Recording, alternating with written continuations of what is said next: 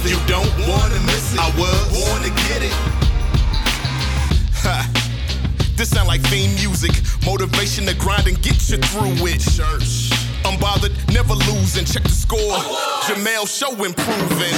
Don't make me tell you 11 times from politics to laughs. Every week she shine. My word, how I live it. You don't wanna miss it. I was born to get it.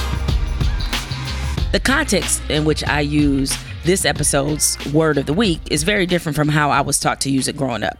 When I was growing up, it was only used in a religious context, specifically a Christian context. I heard the elders use it when referring to somebody who had started to either slowly or quickly abdicate their pledges that they had made to God. The word of the week is backsliding. Just give me a second to speak. It's the word of the week. Yeah. Backsliding. But I'm not using this word the same way I heard the Christians use it. I'm using it in specific reference to America's crumbling democracy. For the first time ever, the United States has been added to the annual list of backsliding democracies, according to the International Institute for Democracy and Electoral Assistance, a think tank that tracks these sort of things. According to the report, democracy in this country started to go bad in 2019, though some of us would argue it started before 2019. They cited a decline in civil liberties and checks on the government. This organization says there are, quote, serious problems with the fundamentals of democracy. Per the report, Donald Trump questioning the legitimacy of the election was key in all this, as well as a, quote, decline in the quality of freedom of association and assembly during the summer of protests in 2020. The Secretary General of this organization, Kevin Cassis-Zamora, said, the visible deterioration of democracy in the United States, as seen in the increasing tendency to contest credible election results, the efforts to suppress participation in elections, and the runaway polarization is one of the most concerning developments.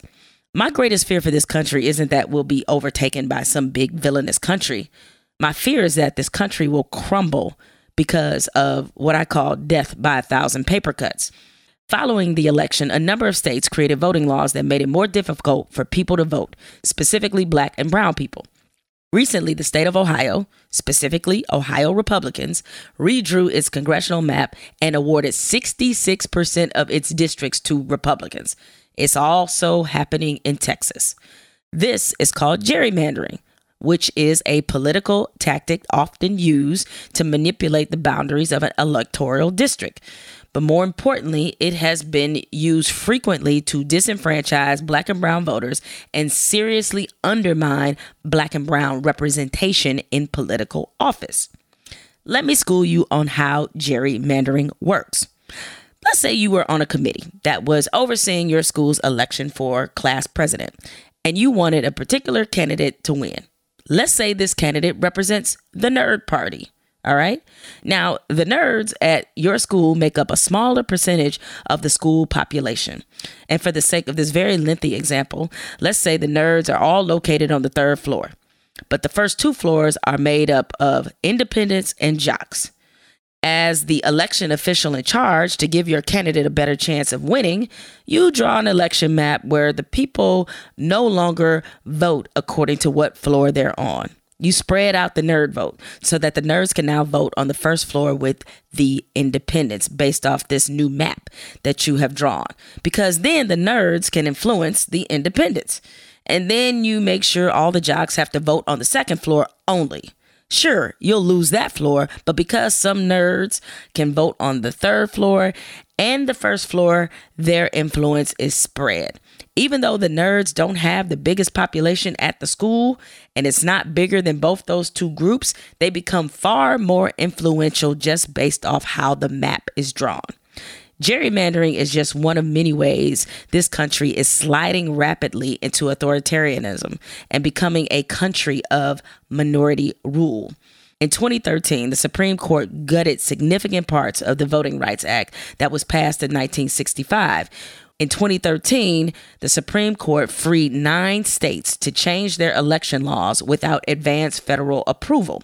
So if the Voting Rights Act were still in its original form, all that gerrymandering business that happened in Ohio and Texas wouldn't have happened because it would have required federal approval, and that approval was not going to come.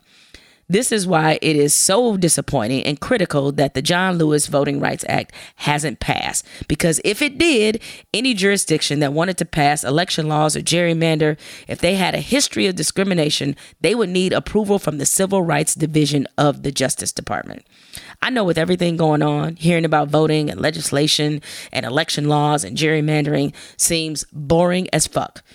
It also doesn't seem that pressing to a lot of people, particularly those who are worried about, frankly, other shit. Student loans, coming up with college tuition for their kids, putting food on the table, finding a decent place to live, escaping violence, surviving racism. Shit, just trying to exist and be sane in this place. It's all just so fucking exhausting. Democracy, voting, those things seem to be insignificant and intangible, but democracy might literally be the most important piece of all of this. It is the promise of it that has kept so many of us still in the fight, even when every cell in our bodies is demanding that we just give up and worry about our own shit. The Washington Post motto is "Democracy dies in darkness." The reason they chose that motto is that they wanted to draw attention to the fact that when there isn't absolute transparency, democracy dies. But allow me to push back on that. Democracy doesn't die in the darkness. It dies right in front of our faces, right in the light, bit by bit, piece by piece, until suddenly we don't even recognize what's happening anymore. Backsliding, the word of the week. Just give me a second to speak. It's the word of the week. And now on to today's show. My guest today has such an incredible story because she found her purpose in such a unique way. Actually, let me be more accurate. Her purpose found her. We knew her initially as a dynamic young actress who starred in 3 iconic movies: House Party, Baby Boy, Sister Act. She's had a bevy of acting roles throughout her career, and as successful as she is as an actor, her most impactful role is as a wellness coach, mentor, and motivator. She has been a life coach for some of the biggest celebrities in the business: Gabrielle Union, Anne Hathaway, Lindsay Lohan, Steve Harvey, and so many others. She's also got a new show on TV One called Life Therapy, where she helps everyday people sort out their lives as she gives them personal tools that they need to break through. This woman opens her mouth and out come the gems. Just amazing. Coming up next on Jemele Hill is Unbothered, AJ Johnson.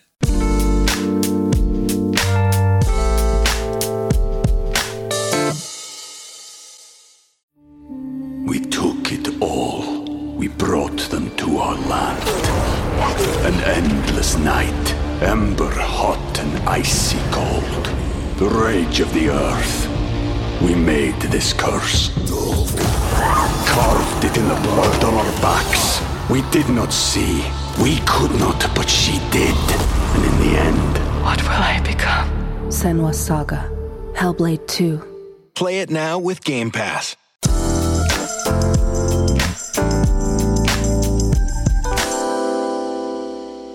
I'm going to start with Ghana with you because I just went for the first time 2 months ago, right? And so when I saw you put Akua in your profile on Instagram, you have it here on the screen. We're doing this via Zoom. And I was like, oh, you were born on a Wednesday. Are you?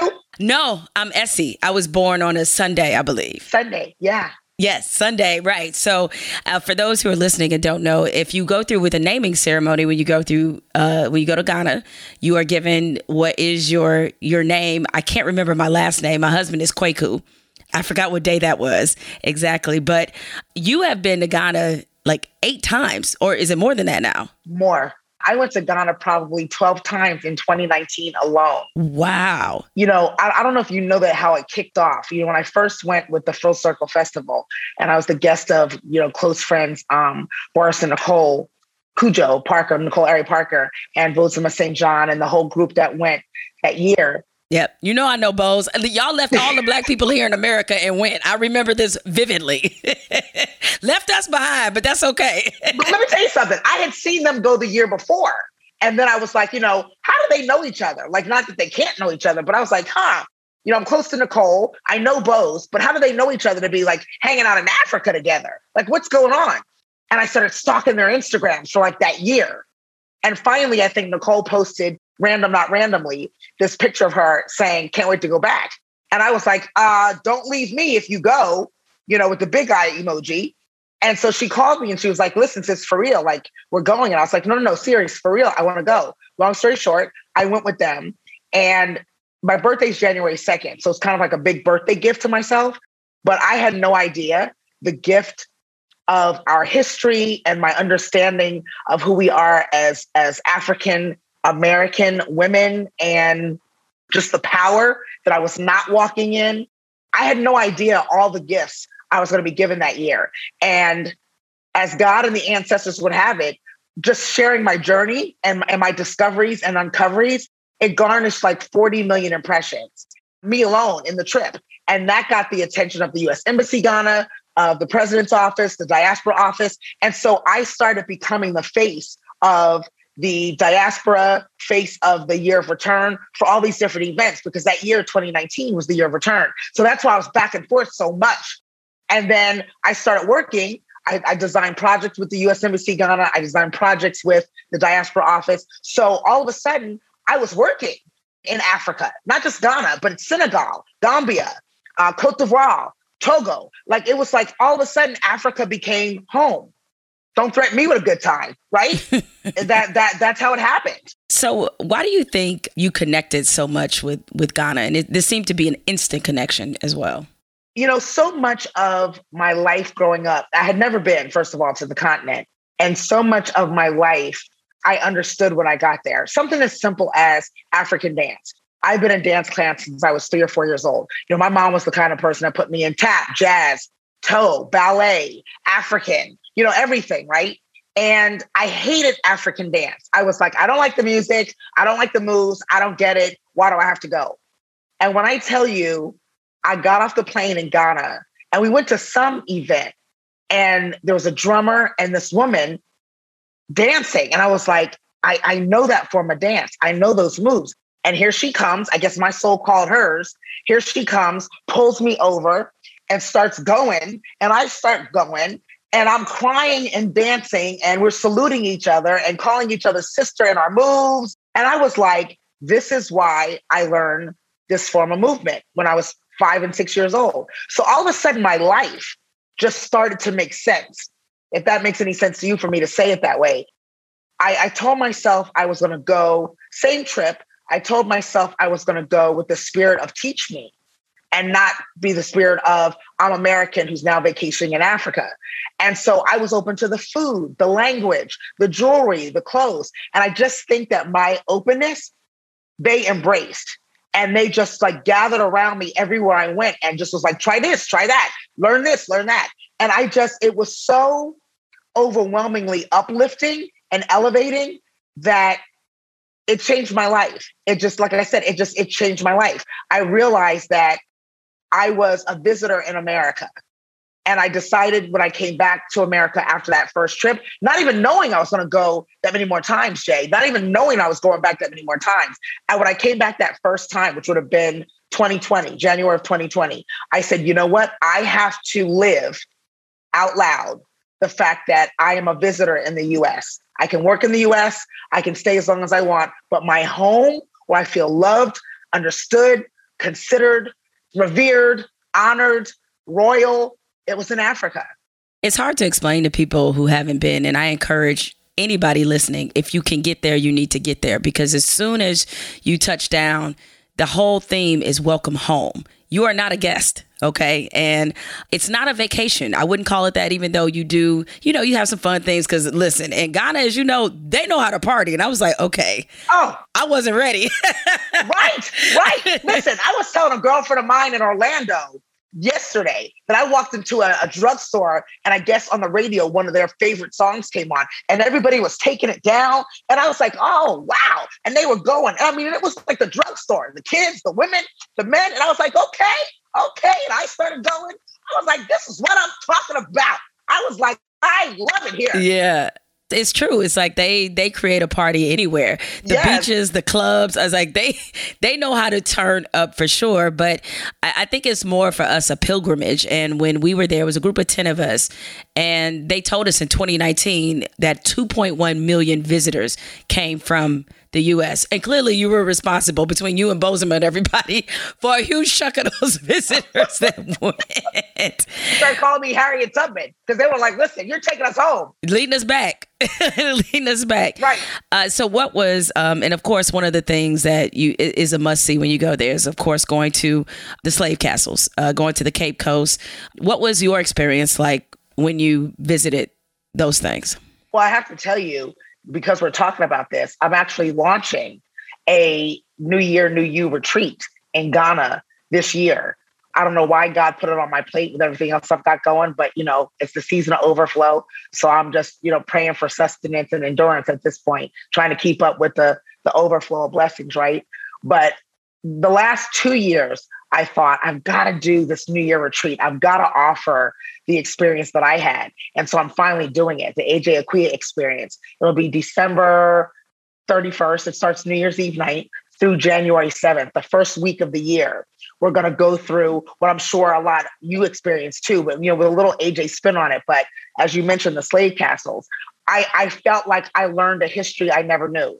I felt like I learned so much beyond the history books, to touch the walls of our ancestors, to be on the grounds of where we were taken from, to hear the history with an African accent from brothers and sisters on the continent, from the continent.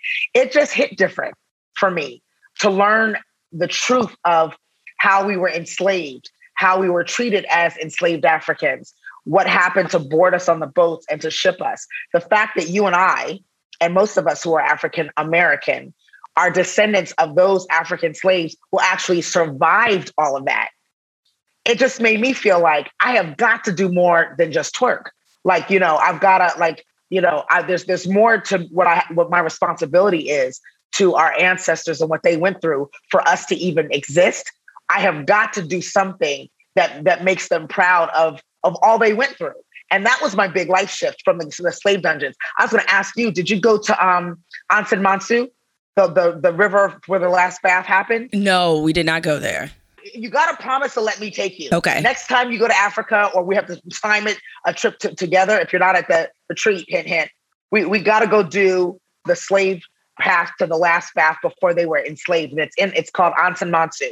And even just that, to stand in the waters where our ancestors took their last bath, not knowing what was next for them. They had no idea they were getting ready to be enslaved. They knew something was different and wrong. They were chained together, stripped of their hair, stripped of their clothes, but they just didn't know what was going on. They couldn't communicate, different language, different dialect, everything. They had no idea what was happening. And I just, again, to be there to experience it, like you said, you can't describe it. You have to go and feel the water on your skin and feel the energy, feel the smells, the love of the people. I have never experienced anything like it in my world travels beyond, it's Africa. And every country, I've got a long way to go. I've only been to 6 countries. I got 50 more to go. But every country I go to, as different as it is, the common denominator, Jay, is the love and the welcome. Yeah, it is going to the slave dungeons. You are hit with a myriad of emotions. We being in those dungeons, and when the guides are describing to you what those dungeons are like, we're talking about very small spaces where 400, 500 people were, or men on one side, women on the other side, and to know that it was a church right above it. Right. So they heard the screams. They heard all of that. And you do realize that you are here for a deeper purpose, because I remember when our guide told us that realized they only took the strongest. Only the strongest made it over. OK. And so from that, as horrific, obviously, as the transatlantic slave trade was, there should be a great sense of pride, because we were not supposed to survive that. I mean, half of us were killed during it. And so those that survived, the legacy that's left, it's like that's something we could be proud of. And it was a life-changing trip. Yeah, for you too. Yeah, it was a life-changing trip. Yep. And so when I saw that you had been as many times, and from a food standpoint, let me tell you, they don't play around with the spicy. I love spicy food, so I was in my element. And I don't. Oh, you don't? Oh, girl. God bless you. I struggle. I'm learning.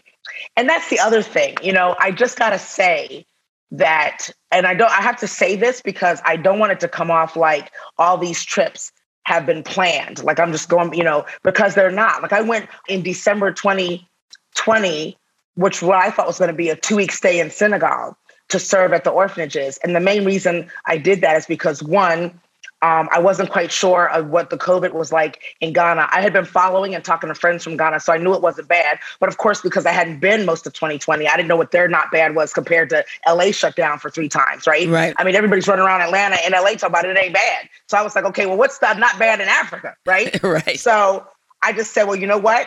Let me get to Senegal because I can do that without a visa. I can explore a new country because I'd never been. My focus was the French-speaking West Africa version of Africa anyway, because I speak fluent French. So I wanted to explore that anyway. And I got there to serve at Christmas time. And then the other countries started calling me saying, you made it, you're back. And for some reason, going back during the pandemic, it was even more attractive to them. Like that I wasn't afraid to get on an 11-hour flight to come back to Africa. And I got a plethora, Jay, of invitations. And that's how I traveled 6 countries from December to April, because LA was still closed down by January, February, if you remember. And I just stayed in Africa. I ended up being in Africa until May. And it was amazing. So I literally came back to the States from Africa to shoot my show, Life Therapy. So I literally, in the year of 2021, I can say I'm in the US working. I spent more time in Africa than the US this year. Wow. Yeah, that you really are treating the U.S. on some visitor status right now. But yes, let's talk about your work. Of course, many people became familiar with you through your wonderful acting career, and you switched up and became a life coach, wellness coach, fitness coach, like all of the above. But I want to ask you a question that I ask every guest that's on this podcast. It is called Jemele Hill is Unbothered. So let me ask you, when did you become unbothered? Well, I think, golly, I've been dying to do this with you. So it's like a prayer answered.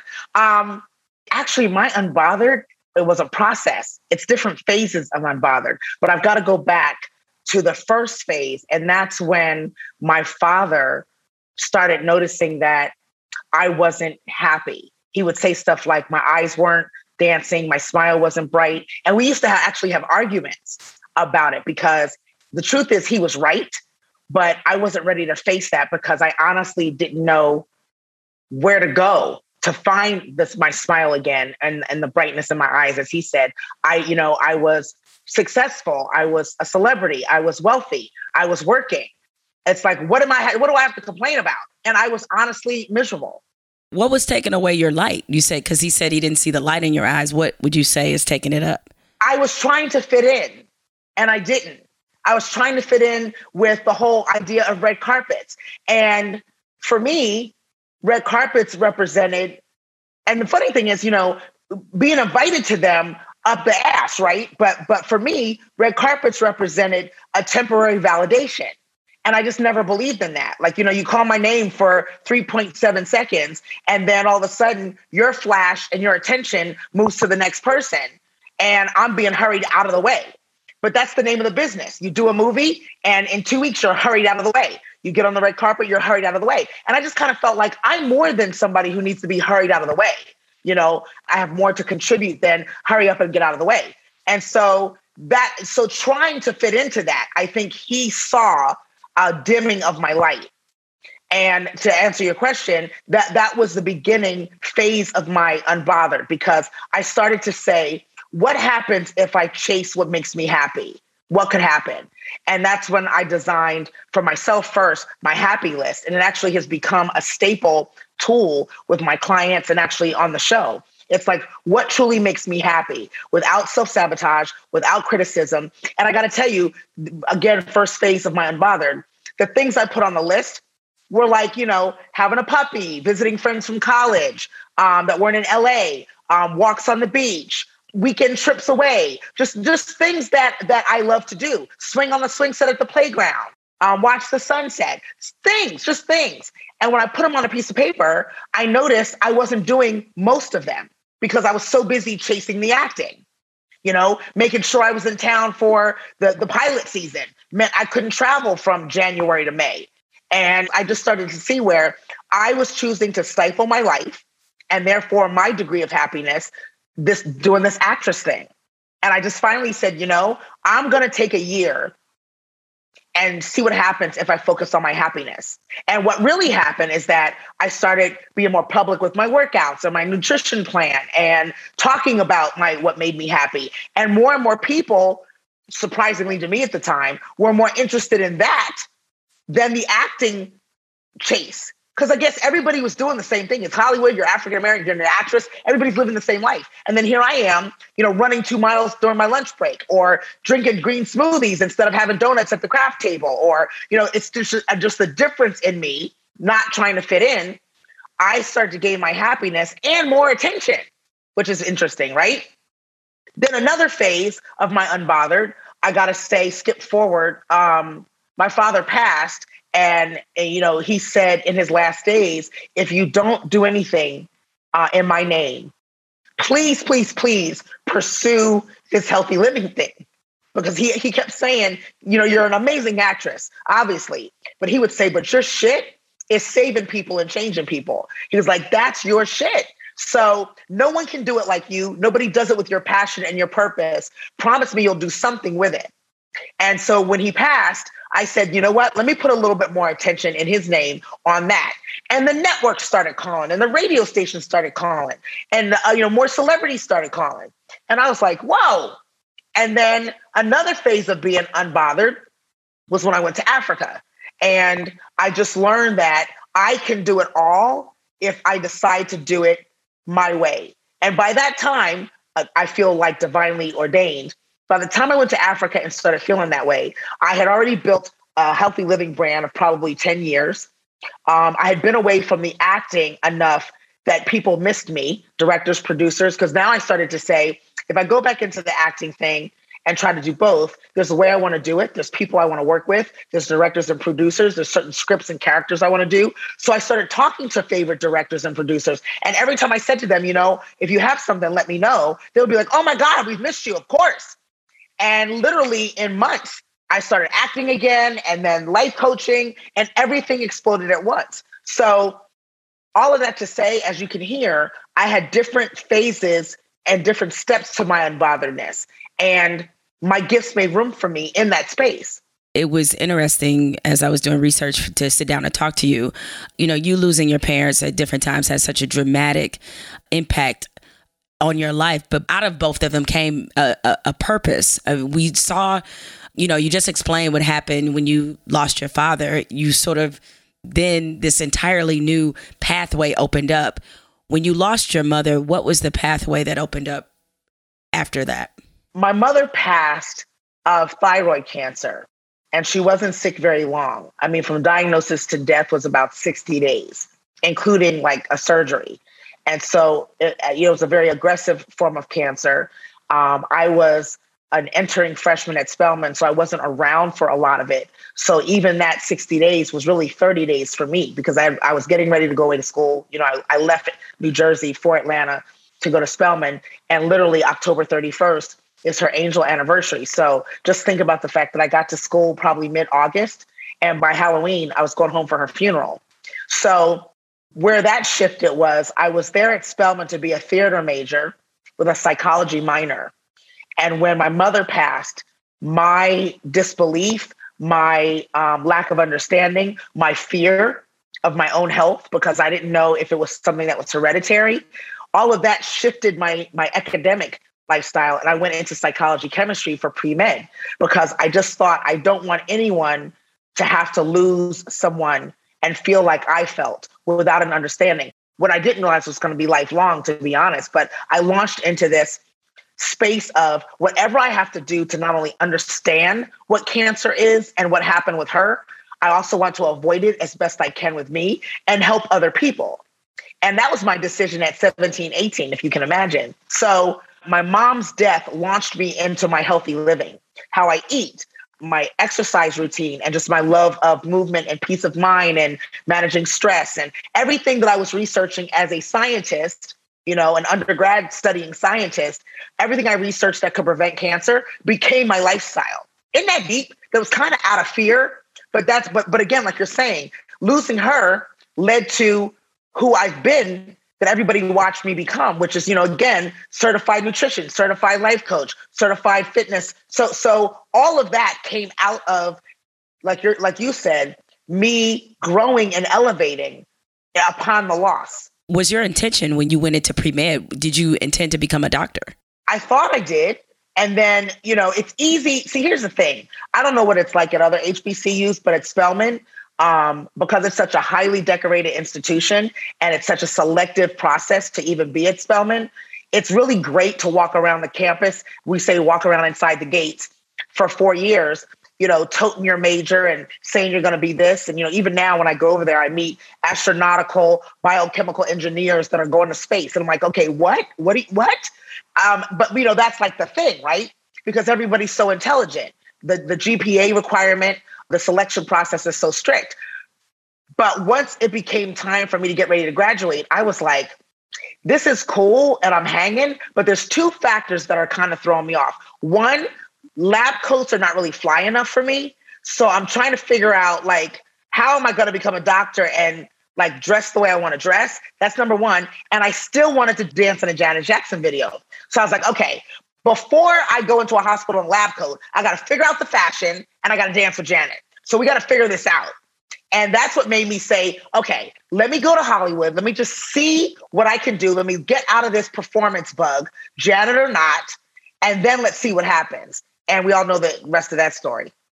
Yeah, because at that point, had school days happened for you yet? School days happened on my way to LA. So I really got a big old God yes. I call those God yeses when you're making a decision and something happens that could only be God saying, yes, girl, yes. So to me, that was a big old God yes. When I realized, a girlfriend of mine on campus, one of my sorors, I pledged Delta Sigma Theta, one of my sorors was like, girl, did you know that Spike's shooting a movie and he's here on campus location scouting? And I was like, what? And she was like, yeah, he's supposed to be here for homecoming and blah, blah, blah. And I was like, awesome. So at the time I had been Miss Morehouse, which is homecoming queen for the AU Center at Morehouse and Spelman. So I basically had carte blanche all over campus. And I was like, I'm going to perform at the homecoming coronation. He's supposed to be there researching talent. I'm going to perform and he's going to put me in his movie. And that's exactly what happened. And Spike is actually, I credit he and Robbie Reed, of course, amazing casting director. They're the ones who actually gave me my first on-screen credit, which gave me my SAG card. So just think about this. By the time I did get to LA, I was a bona fide actress in a hot movie. And I'm walking the red carpet 2 weeks after I got to LA as an actress in this hot movie. I didn't even realize then what it was. You know what I mean? I just was like, I had a couple of lines. This is awesome. Let's see what else I can do. But I had no idea that I was divinely being positioned to fly. Boy, I tell you, when it comes together, that's when you know it's from God, right? When it comes together just so seamlessly, just like, okay, I didn't even plan for this. And look what happened, right? Won't he do it, as they say? Yes. AJ, I have a lot more I want to talk to you about. We got to get into your version of Kool-Aid because this is troubling my spirit. Yeah, I went there. You're a version of Kool-Aid. And definitely want to talk to you about life therapy. As the taping of this podcast, the first episode was on last night. And I made sure to DVR it and check it out. So I want to talk to you about that and just some more therapy related things. So we'll be back more with AJ Johnson.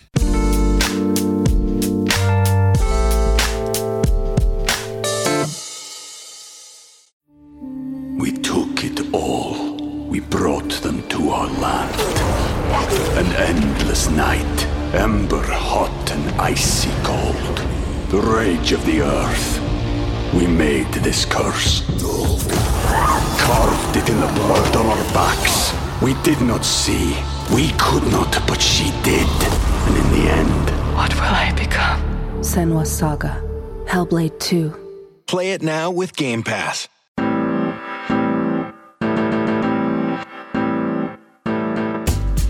Among the many reasons I wanted AJ Johnson as a guest on the podcast is because I just love her energy. She loves to uplift, amplify, and edify people, especially Black women. And I got a story to tell about a recent experience I had that convinced me I need to do a better job of uplifting Black women in the smallest ways. Last week, I went to the grocery store because I was really committed this year to getting my Thanksgiving shopping done early. It's something I say every year, but when it comes to putting it in practice, I always fall short. Not this year. This year, I had my shit together, okay? At the beginning of the month, I got my greens, froze them. I got all the things I needed for mac and cheese and dressing because last year I messed around and on Thanksgiving Eve, I was in the grocery store, which is the wrong place to be. I mean, it was so many folks in there that you would have thought that they were giving away food for free. I wasn't trying to be caught up in the grocery store fighting over the last can of cranberry sauce. Anyway, the Sunday before Thanksgiving, I pulled into the grocery store and parked next to a Black woman, which is in no way unusual because I live in a predominantly Black neighborhood. And as soon as I stepped outside my car, Sister Girl goes, "Girl, I see you out here rolling up in that." And she gestures toward my car in appreciation, which for context is a matted out Black Maserati. Sister Girl then says, "Do your thing, girl. I see you." I smiled. No, let me be clear. I cheesed and thanked her. This was not about my car, but in that moment, I was just overwhelmed with love and gratitude by this stranger because there is something special about Black women just randomly hyping other Black women they don't even know.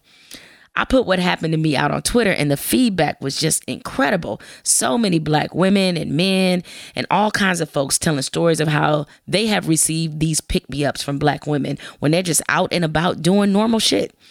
Twitter user Born to Run, who from his profile picture appears to be a Black man, wrote, "I had this experience at the grocery store today. Random older Black woman stopped me to compliment my hair. And I was like, yeah, I'm Teflon for the rest of the day. What a feeling." Another Twitter user, Ms. Understood, a Black woman, wrote, "I was stormed for Halloween some years ago, and as I stepped out the car and walked into the party, these two Black women cheered and clapped the whole time. Okay, Storm, I see you." See, that's the energy I need to be on. Of course, I've used this platform and many others to amplify and support Black women, but I realize that amplification and support doesn't always have to be some grand gesture. It can be something as small as telling a Black woman you appreciate something about her right then and there in that moment. Telling her that her earrings are dope, or that she's wearing the shit out of her outfit, or that her shoes are fly. Of course, it doesn't always have to be appearance-based, but we need to just let Black women know that they don't have to be superhuman to be appreciated. So let's normalize appreciating each other. Now back to more with AJ Johnson. You know, as we talked about in the first half of the podcast, AJ, you have dedicated a lot of time to counseling people. I saw the work that you did on couples therapy on VH1, which is loosely affiliated, obviously, with Love and Hip Hop. Saw you on there. You counseling my boy Trick Daddy.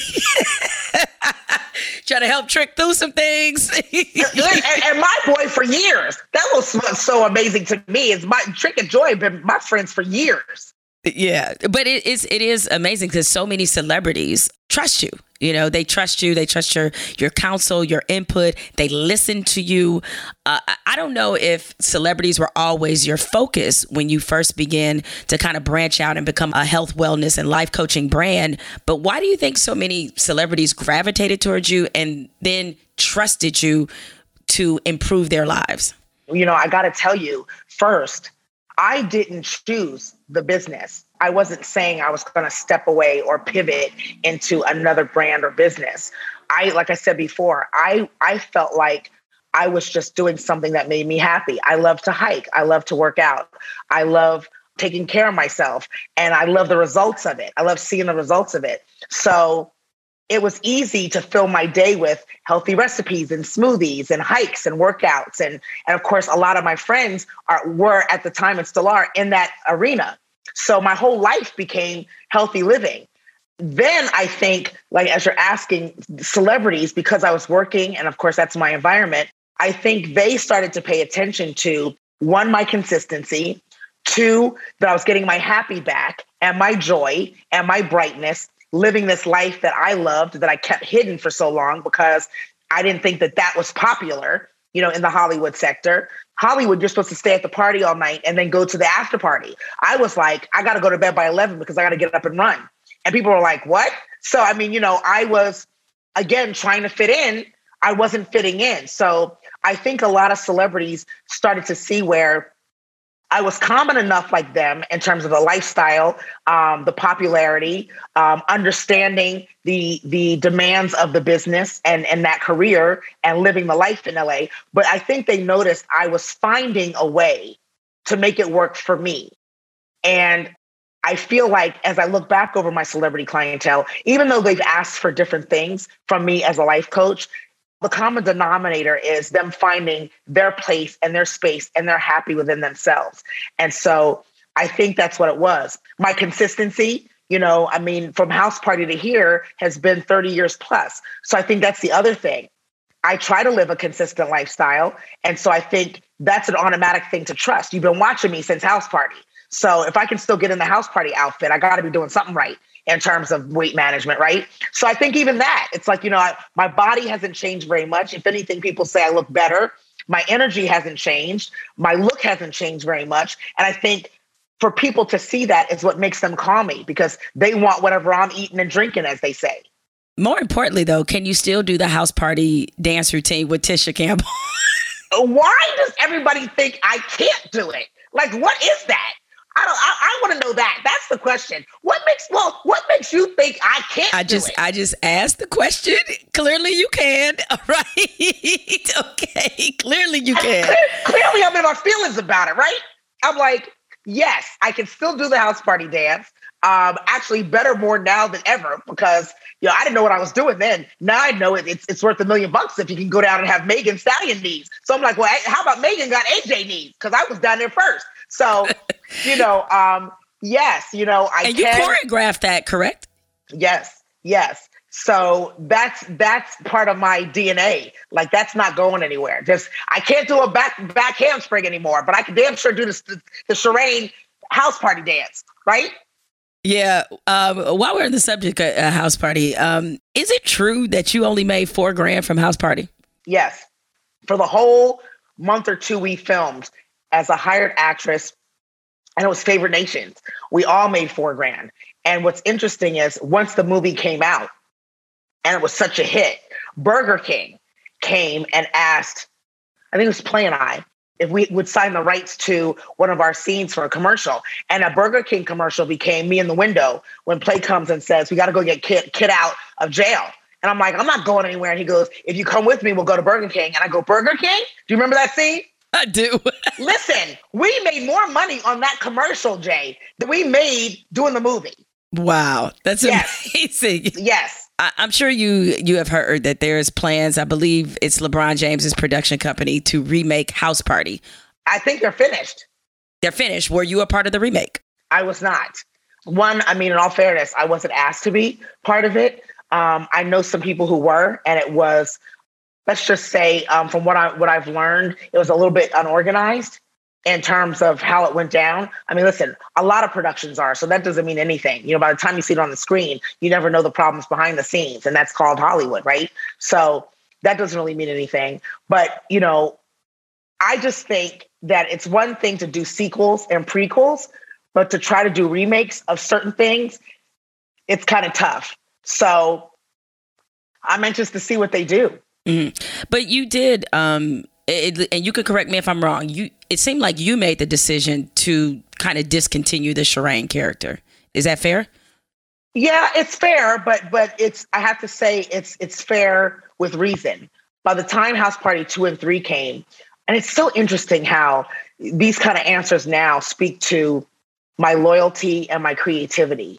Reggie Hudlin, to me, gave us all such a launch, the writer-producer of House Party 1. He gave us all such a platform to be creative, to be ourselves, to create together. He wasn't one of those writer-producer directors who, even in his first project for a feature, which House Party was, a lot of writer-producer directors are very specific about, say my words, do my blocking, make sure you do what I wrote. And Reggie wasn't like that. He was like, you guys are helping me create this. So, it's your character. You know who Shireen is. What would she do? Would she stand here on the counter? Would she sit outside on the patio while her nails, what would she be doing? All these little things, like even in the scene before we go to the party and Tisha and I are sitting outside on that little ghetto stoop. And, I had just painted my nails. Like, that was a character choice. Cause, he was like, well, what would you be doing sitting here talking? And I was like, you know what? She'd be letting her nails dry and, and just blowing and talking. And then he was like, I love that. I love that. Trying to be grown. She was trying to be grown. So, when House Party 2 and 3 came and he was not a part of it, I first felt like, well, how do you have a part 2 of something that was so epically created by someone and they not be a part of it? He is the vision. So where do we go without him? It's like going to Oz without the wizard being there. Like, what's the point, right?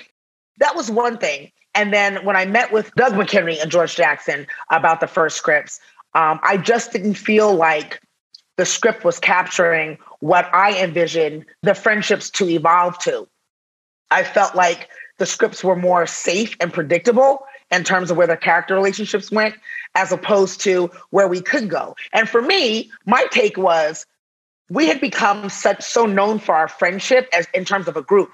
I felt like we were going to be the Black Brat Pack. Do you remember that? It was like Demi Moore, Rob Lowe. Remember that whole Ali Sheedy? Yeah. Yes. Yeah. Mm-hmm. Everybody loved them and their chemistry and their friendship. I felt like we were the Black version, and that just was not what I saw in the script. So I just said, I'm going to wait. And literally, once I said I was going to wait, I booked Sister Act with Whoopi Goldberg, the first one, and it could have been Assassins with Sylvester Stallone. So now all of a sudden, I say no to House Party 2 and 3, but now I'm thrust into the Julia Roberts, Whoopi Goldberg, studio film on that level. So once again, it's like, oh, so God is saying, yes, girl, yes, to keep going.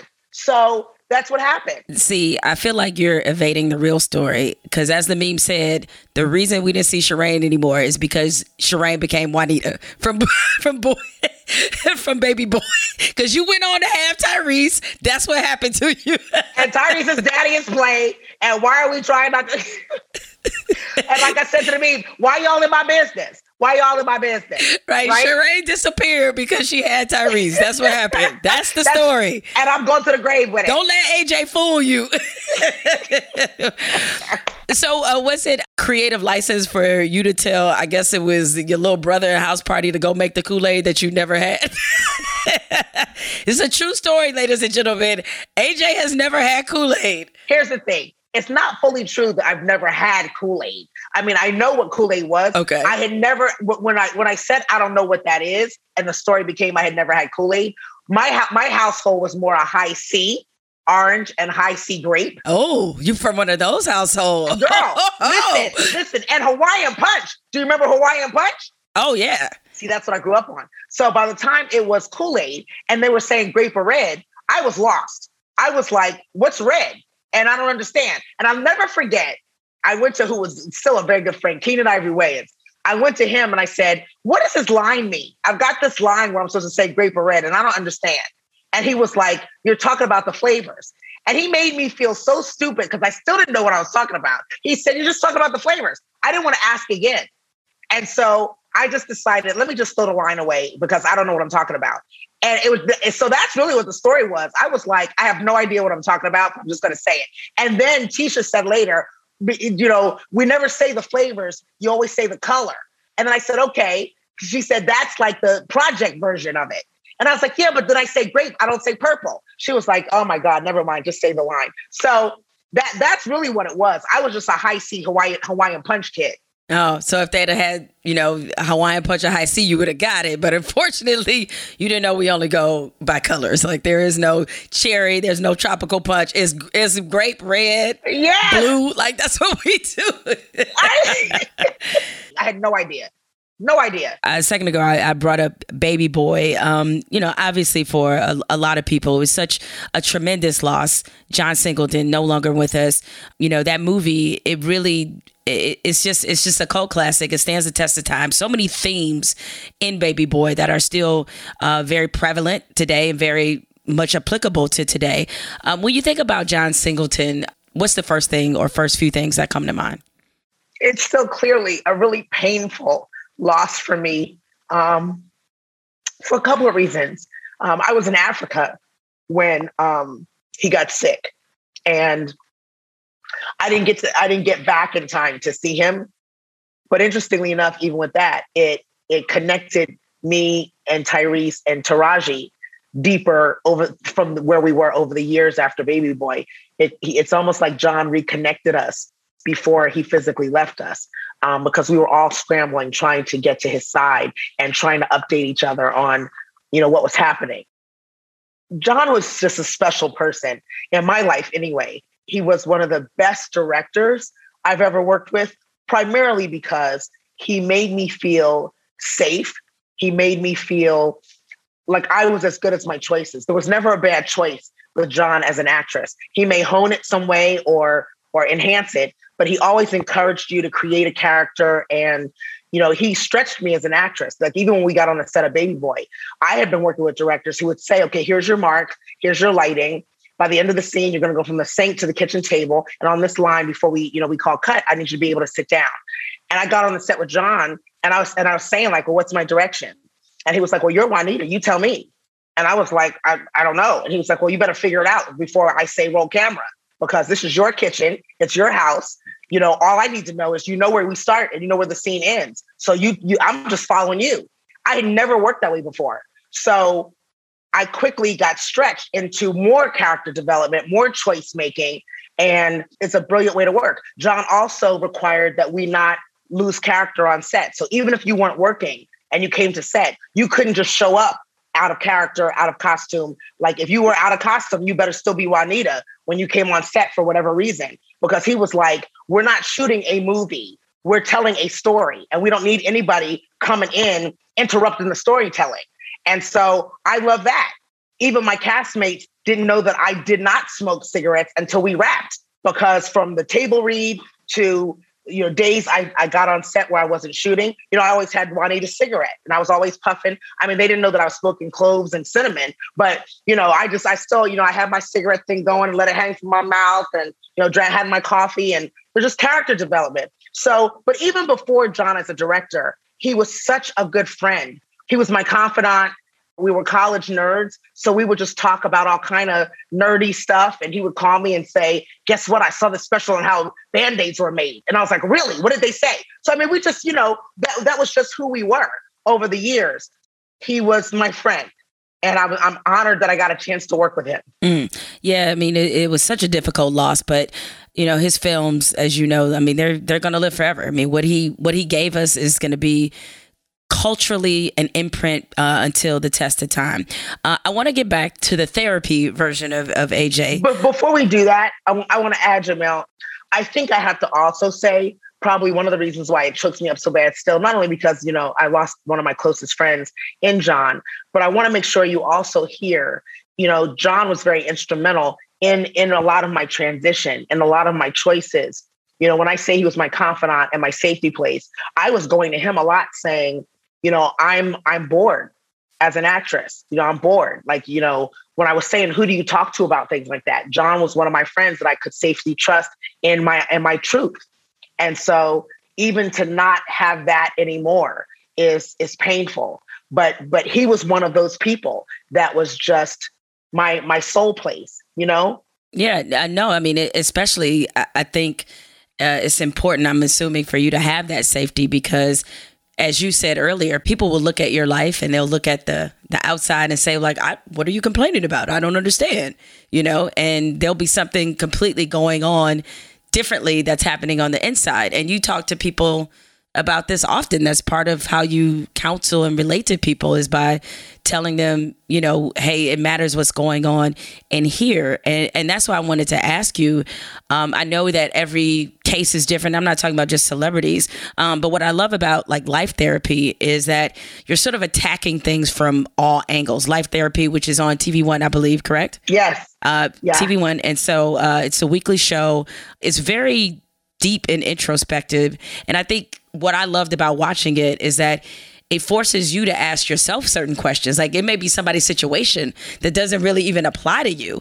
And this episode that aired, the first episode about the young lady with lupus, when you were talking about so emotionally about mother-daughter relationships. I mean, sometimes my mother and I, we have a difficult relationship. And so seeing their journey, it gave me some good intel into how, and informing me about how I approach my relationship. So I say all this to say a very long-winded way. I'm wondering, how is it that you have such an ability to meet people where they are? Like, you never make people feel bad about how they feel, even if it's, you know, a little whatever, but you never it's just, I think that's just the gift that you have and people who are sort of in your position have, but you always meet people where you are.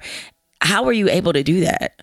Well, I want to point out an episode that's coming, and I want to hear your take when it comes, because I don't know if I do such a good job in this episode coming, but it's an episode, and it's literally in the first, like we just did, the premiere was last night. In the next couple of weeks, it's an episode where there's a young lady who, African-American, who grew up in a cult family.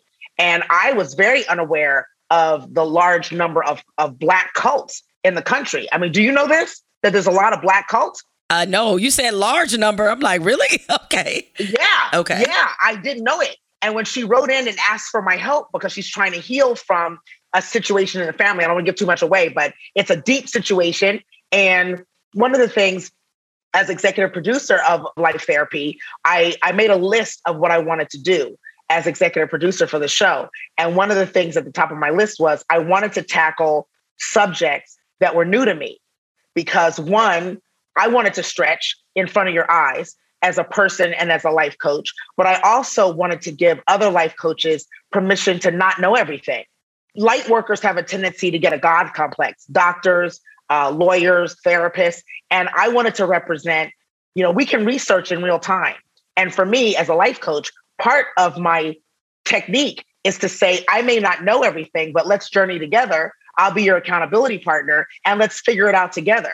And I wanted to make sure that part of therapy got shown, because again, like you're saying, as an African-American community, we shy away from therapy. So I wanted to check the box. How can I show therapy in a different light where people will receive it more and not shun away from it like we have done as a culture, but run to it to get the extra help to move, through and to our better, right? So I think it's part of the gift, honestly, that I've never been judgmental. Even when people try to think that I am, I'm really being curious. Like, I'll ask questions and people will be like, why are you bringing it up? And I'm like, no, I seriously want to know. Like, I'm blunt, I'm honest, I'm curious, I'm a science mind.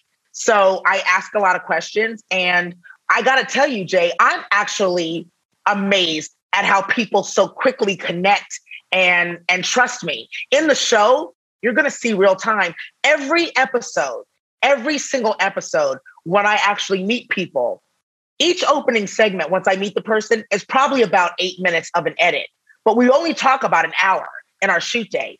And so all of that you saw me and Antoinette cover, it happened in an hour conversation. So that connection was very authentic and divine. And it happens like that for me all the time. I think that's part of the gift. And I'm honored to show it and share it in real time like we do on the show. When you are deciding to be somebody's life coach, what are some of the traits or attributes you're looking for where you feel like your coaching could help them, that, this ultimately relationship is going to work? I look for the connection. This work for me as a life coach, it's personal. And the blessing for me is I don't have to do it. Thank God I have other careers. So this is a choice and it's a calling on my life, I believe. So there's got to be a connection. There's got to be a mutual commitment. I don't want your better more than you want it. So if I'm going to dive in and you're going to dive in, the better you're after, the answers you're after are inevitable. But I don't want to push and lose sleep at night and it's not really the big of a deal for you. So I ask certain questions and I've learned to dive in to a certain degree to see if I can create the connection. When someone shows an interest in you, and I'm sure you probably feel the same way, when someone shows an interest in you, there's an immediate connection and an immediate feeling of acceptance and safety. And so when that's received, I know that we're going to work well together. I ask a lot of questions. And when the potential client at the time, doesn't shy away from the questions, I know we can work together. I'm going to put myself on the couch before I get you out of here. This pandemic has, I know for a lot of people, it's been tough. And the pandemic has been like the busiest year of my career ever, which is good. It's good. Me too. Yeah, it's been so busy. And you being somebody who has their hands in so many things, I'm wondering if you could offer any tips about how not to feel drained. Like, I feel so drained all the time. And I'm still a newlywed. I got another week or so before, I guess supposedly it's over after 2 years. That's what I heard. I just worry so much about just not having enough energy, not having enough boundaries set up. So I'm wondering, I don't know if you have work-life balance. I'm guessing you probably don't either. but what gives you energy, or what gives you an ability to keep all these different boats afloat that you have in the ocean? I'm going to be honest with you, Jay. There's different levels to the balance. Yes, I do believe I have life-work balance. I actually, used to teach it to some corporate clients. I had some pharmaceutical deals in my life coaching, and some of the work I did with them was teaching their internal executive level life work balance, because, it costs them more money when someone's out sick than for them to move forward. And so, they were saying, listen, if you can help us keep our, out sick rate down, help us. So I do believe in life work balance. I learned how to have it. What's new for me, like you, in this pandemic is it's been the busiest 2 years of my entire career. I remember praying and wanting all my cylinders to pop at the same time. The acting, the life coach, the travel, philanthropy. And I never knew that the season of overflow where all of them would pop would be where I'd be like, wait, hold on. It's like I asked to learn how to play tennis and I walk out and Serena's like, let's go, bitch. And I'm like, wait. You know what I mean? It's like, that's how I feel. Like, I don't know whether to swing or duck at the ball, But I will say that my boundaries have changed. I've gotten more strict with my boundaries. The pandemic has helped because I have no time for hangout or social. I have no energy for hangout and social. So the fact that we have to social distance in certain parts of the world and the country, it's actually helped me because I don't feel bad about I can't go. I'm not showing up. Don't invite me because I can't make it. I don't feel bad because I don't have the time to do it. I would say that if I'm going to give any suggestion, don't be afraid to set the boundaries that work for you. You're in the season for a reason. And it requires a spiritual and mental and physical focus that may be completely new, but your elevation is new. And so you have to be open to all that comes with the elevation. All of this elevation requires a different focus, different time, different boundaries, different time management, different conversations. Your husband now has to understand, there's a different you that's being asked to show up. And in your partnership, even in 2 years of marriage, may have to shift a little for him to support that in you and for you to have to support him. So be open to the shifts, I guess is my personal thing, is be open to the shifts because there's going to be shifts in your elevation. Yeah, you're 100% right about that. I guess the part I have to get over is sometimes feeling guilty about those shifts. It's like I want to be able to give a certain percentage, if not a large percentage, to my marriage, but sometimes I can't. And so it weighs on me sometimes. Like I wish that I could. And he knows that, like he's super supportive of my career, but it's more just like a personal desire where I'm just like, I got married for a reason. I'd really like to make sure. Yeah. I married you because I thought I was going to sleep with you every night. I didn't realize it was going to be roommates. Exactly. It's like, okay. But I think that that's probably a common struggle that a lot of women, type A women especially, kind of face. So I'm figuring it out. But the boundaries, you're 100% right. I've made certain boundaries, certain times of the year where things, it just has to go on without me. And it just kind of is what it is. And I'll tell you, even just as a suggestion, look up, not that you don't already, because I know you're a studier as a journalist, but look up some of the women that you value their grind. And actually Google their schedules, or you probably know some of them and may have never had this conversation. But like I pay attention to Serena's work ethic. I've had the gift of life coaching a lot of the women that we're talking about that I look up to. So to watch Beyonce's work ethic and watch her in the studio with her hat turned backwards, practicing the same note 25,000 times across 3 hours in the studio. Shaka Khan, making sure that when she sings Through the Fire, she's hitting the notes like she did 20 years ago. Stevie doesn't sleep. He creates better at night. So he's up all night, tooling with different instruments. So the greatness, I believe, I've been shown that the greatness requires a different level of commitment.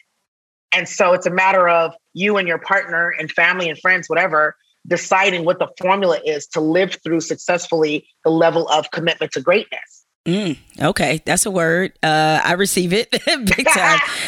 All right, before we get you out of here, got some fun questions for you. It's a game that I play with all my guests. It's called This or That. The choice is yours. You can get with this or you can get with that. You can get with this or you can get with that. You can get with this. So you get two choices. You got to make one.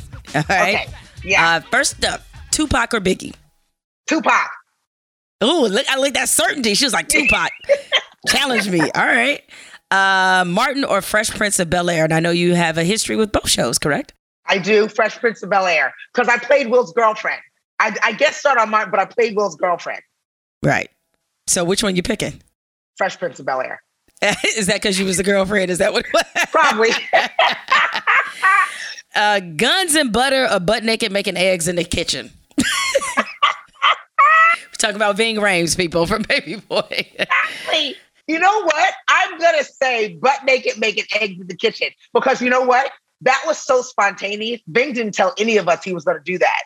So the part of the scene that didn't make that scene is actually Jody walks in and then I walk in and we're bumping into each other trying to get out of the way of Melvin's behind as he's standing there making eggs. But it was already so funny with Jody walking in. They didn't need me, so they cut my part out. But can I tell you, we both walked in and literally fumbled all of each other because we did not plan to see Ving's ass in our face at all. It's super amazing that y'all stayed in character after seeing this man but making some eggs. It was brilliant. It was brilliant. And finally, who is the better dance duo? You and Tisha or Kid and Play? Come on. That's not even a fair question. Me and Tisha. Me and Tisha. Oh, listen, all they're known for is the kick step. Blah, blah, blah, blah, blah. That's all they're known for. Me and Tisha got routines since Soul Train. You know what I mean? So hands down, me and Tisha. That's not even a contest. That's right. Throw the gauntlet down like it's us, period. Yes. Yeah, there's dances they can't even do. All they do is go to the kick step. Well, listen, AJ, I just want to wrap things up here. I appreciate you taking some time out. Again, I know you're super busy. And so this really meant a lot to me that you were able to spend this time on the podcast, giving us some nuggets, some jewels, some things we can carry with us, and just explaining your journey, which is really remarkable. So people, please catch her on Instagram because you're always giving like frequent motivations to people in your video. I'm also doing on Instagram Live. I now have moved into the day after on Wednesdays, Wellness Wednesdays. So I'm actually going to go live with every guest the day after the show and talk about exactly. So you have to tune in. Nice. Yeah. Okay. So, you know, still living the way I live on Instagram, just dealing with the expanded territory. You know what I mean? Making it work. I hear you. So make sure you guys check out Life Therapy. A lot of good stuff that's in there. Even if the specific situation doesn't apply, something is going to apply to you for sure. Anyway, thank you very much. Appreciate you. Love you, sis. AJ's getting out of here. Y'all know what's coming up next. Fuck it, I'm bothered. Time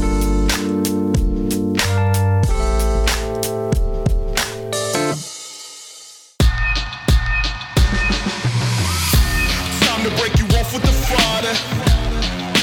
Fuck it, I'm bothered. Hit you with the spice that I offer. Fuck it, I'm bothered. I have a lot of thoughts on the Kyle Rittenhouse verdict after they determined that he wasn't guilty of murder after he shot one person and killed two other people during the unrest in Kenosha, Wisconsin last year, which followed the police shooting and paralyzing Jacob Blake. But this fucking I'm bothered is about the people that Rittenhouse killed, Anthony Huber and Joseph Rosenbaum. A recent social media post by actor Michael Rappaport caught my eye. Rappaport posted a mugshot of Rosenbaum, a registered sex offender who sexually abused 5 boys and received a 10-year prison sentence in 2002. He also had pending criminal cases, including one accusation where he is accused of body slamming his fiancée after she found pornography on his phone. Anthony Huber was a felon who had been found guilty of strangulation and suffocation and domestic abuse. He also was convicted in that case of felony false imprisonment with a dangerous weapon stemming from a fight he had with his brother. Now, even the man who survived Rittenhouse's attack had a criminal record: drunk driving, being intoxicated while brandishing a firearm, and some other minor charges. These are all very serious charges, but I was struck by something Rappaport wrote in his caption. He wrote, "We also say child molesters deserve the worst. This POS," and he means piece of shit, "got off easy, and so did Rittenhouse. There's no sides as far as I'm concerned." Well, actually, there is. There's the side that says we can't become a society where citizens take the law in their own hands, even when it comes to people who do vile, horrible things. When Kyle Rittenhouse decided to shoot these men, he did not know they had such an extensive criminal history. He wasn't trying to do society a favor. He was walking the streets with an AR-15, and the man who survived the shooting said in court he pulled a gun on Rittenhouse because he thought Rittenhouse was an active shooter. It's as if Rittenhouse and the 3 men he shot met at a 4-way stop, and the jury just decided that Rittenhouse had the right of way. Even though if I see a man walking down the street with an assault rifle strapped to his back, I'm probably going to assume that person is not a good guy. I'm going to assume that by doing something that bold, they have bad intentions. Kyle Rittenhouse wasn't found not guilty because he killed 2 people who some would consider to be shitty people. He was found not guilty because this country has a long history of encouraging white men to be vigilantes, especially when it comes to protecting their property from black people. It's why Kenosha Alderman Kevin Mathewson told the public that, quote, patriots willing to take up arms and defend our city from evil thugs told them to come to Kenosha. Even though at that point of the unrest in the city, nobody had been killed. It's why the police didn't even stop Rittenhouse when he walked past them with an AR-15. They considered him to be unofficially one of them. He had the right to defend his territory. Who cares if it was territory that wasn't actually his? Throughout history, there are numerous cases of white men being given the authority to behave recklessly, endanger, or even kill people to protect their white way of life. The Tulsa Massacre started because an armed white mob attacked black residents and their businesses in the Black Greenwood district, otherwise known as Black Wall Street. All over the rumors that a black teenager had somehow made a young white elevator operator, a woman, feel uncomfortable. It was white male vigilantes who murdered Emmett Till after a white woman said he flirted with her in the store days before. They also were found not guilty. Although the people Rittenhouse shot were white, the system still performed masterfully, giving white people's fear the benefit of the doubt and turning it into a justification to disobey the law. Fear certainly did not stop Rittenhouse from going to Kenosha to protect what wasn't his. Fear didn't stop George Zimmerman from getting out of his vehicle and confronting teenager Trayvon Martin. Nor did fear stop Gregory and Travis McMichael from arming themselves, stalking Ahmaud Arbery, and then murdering him. Fear doesn't stop them from initiating confrontations, and yet somehow that same fear becomes what shields them from the consequences of their actions. Justifying Rittenhouse's vigilante behavior by insinuating the victims got what they deserve follows a disturbing pattern of condoning white vigilantism, which already seems to have more than enough protection under the law. Stay unbothered. Time to break you off with the fodder. Fuck it, I'm bothered. Hit you with the spice that I offer. Fuck it, I'm bothered.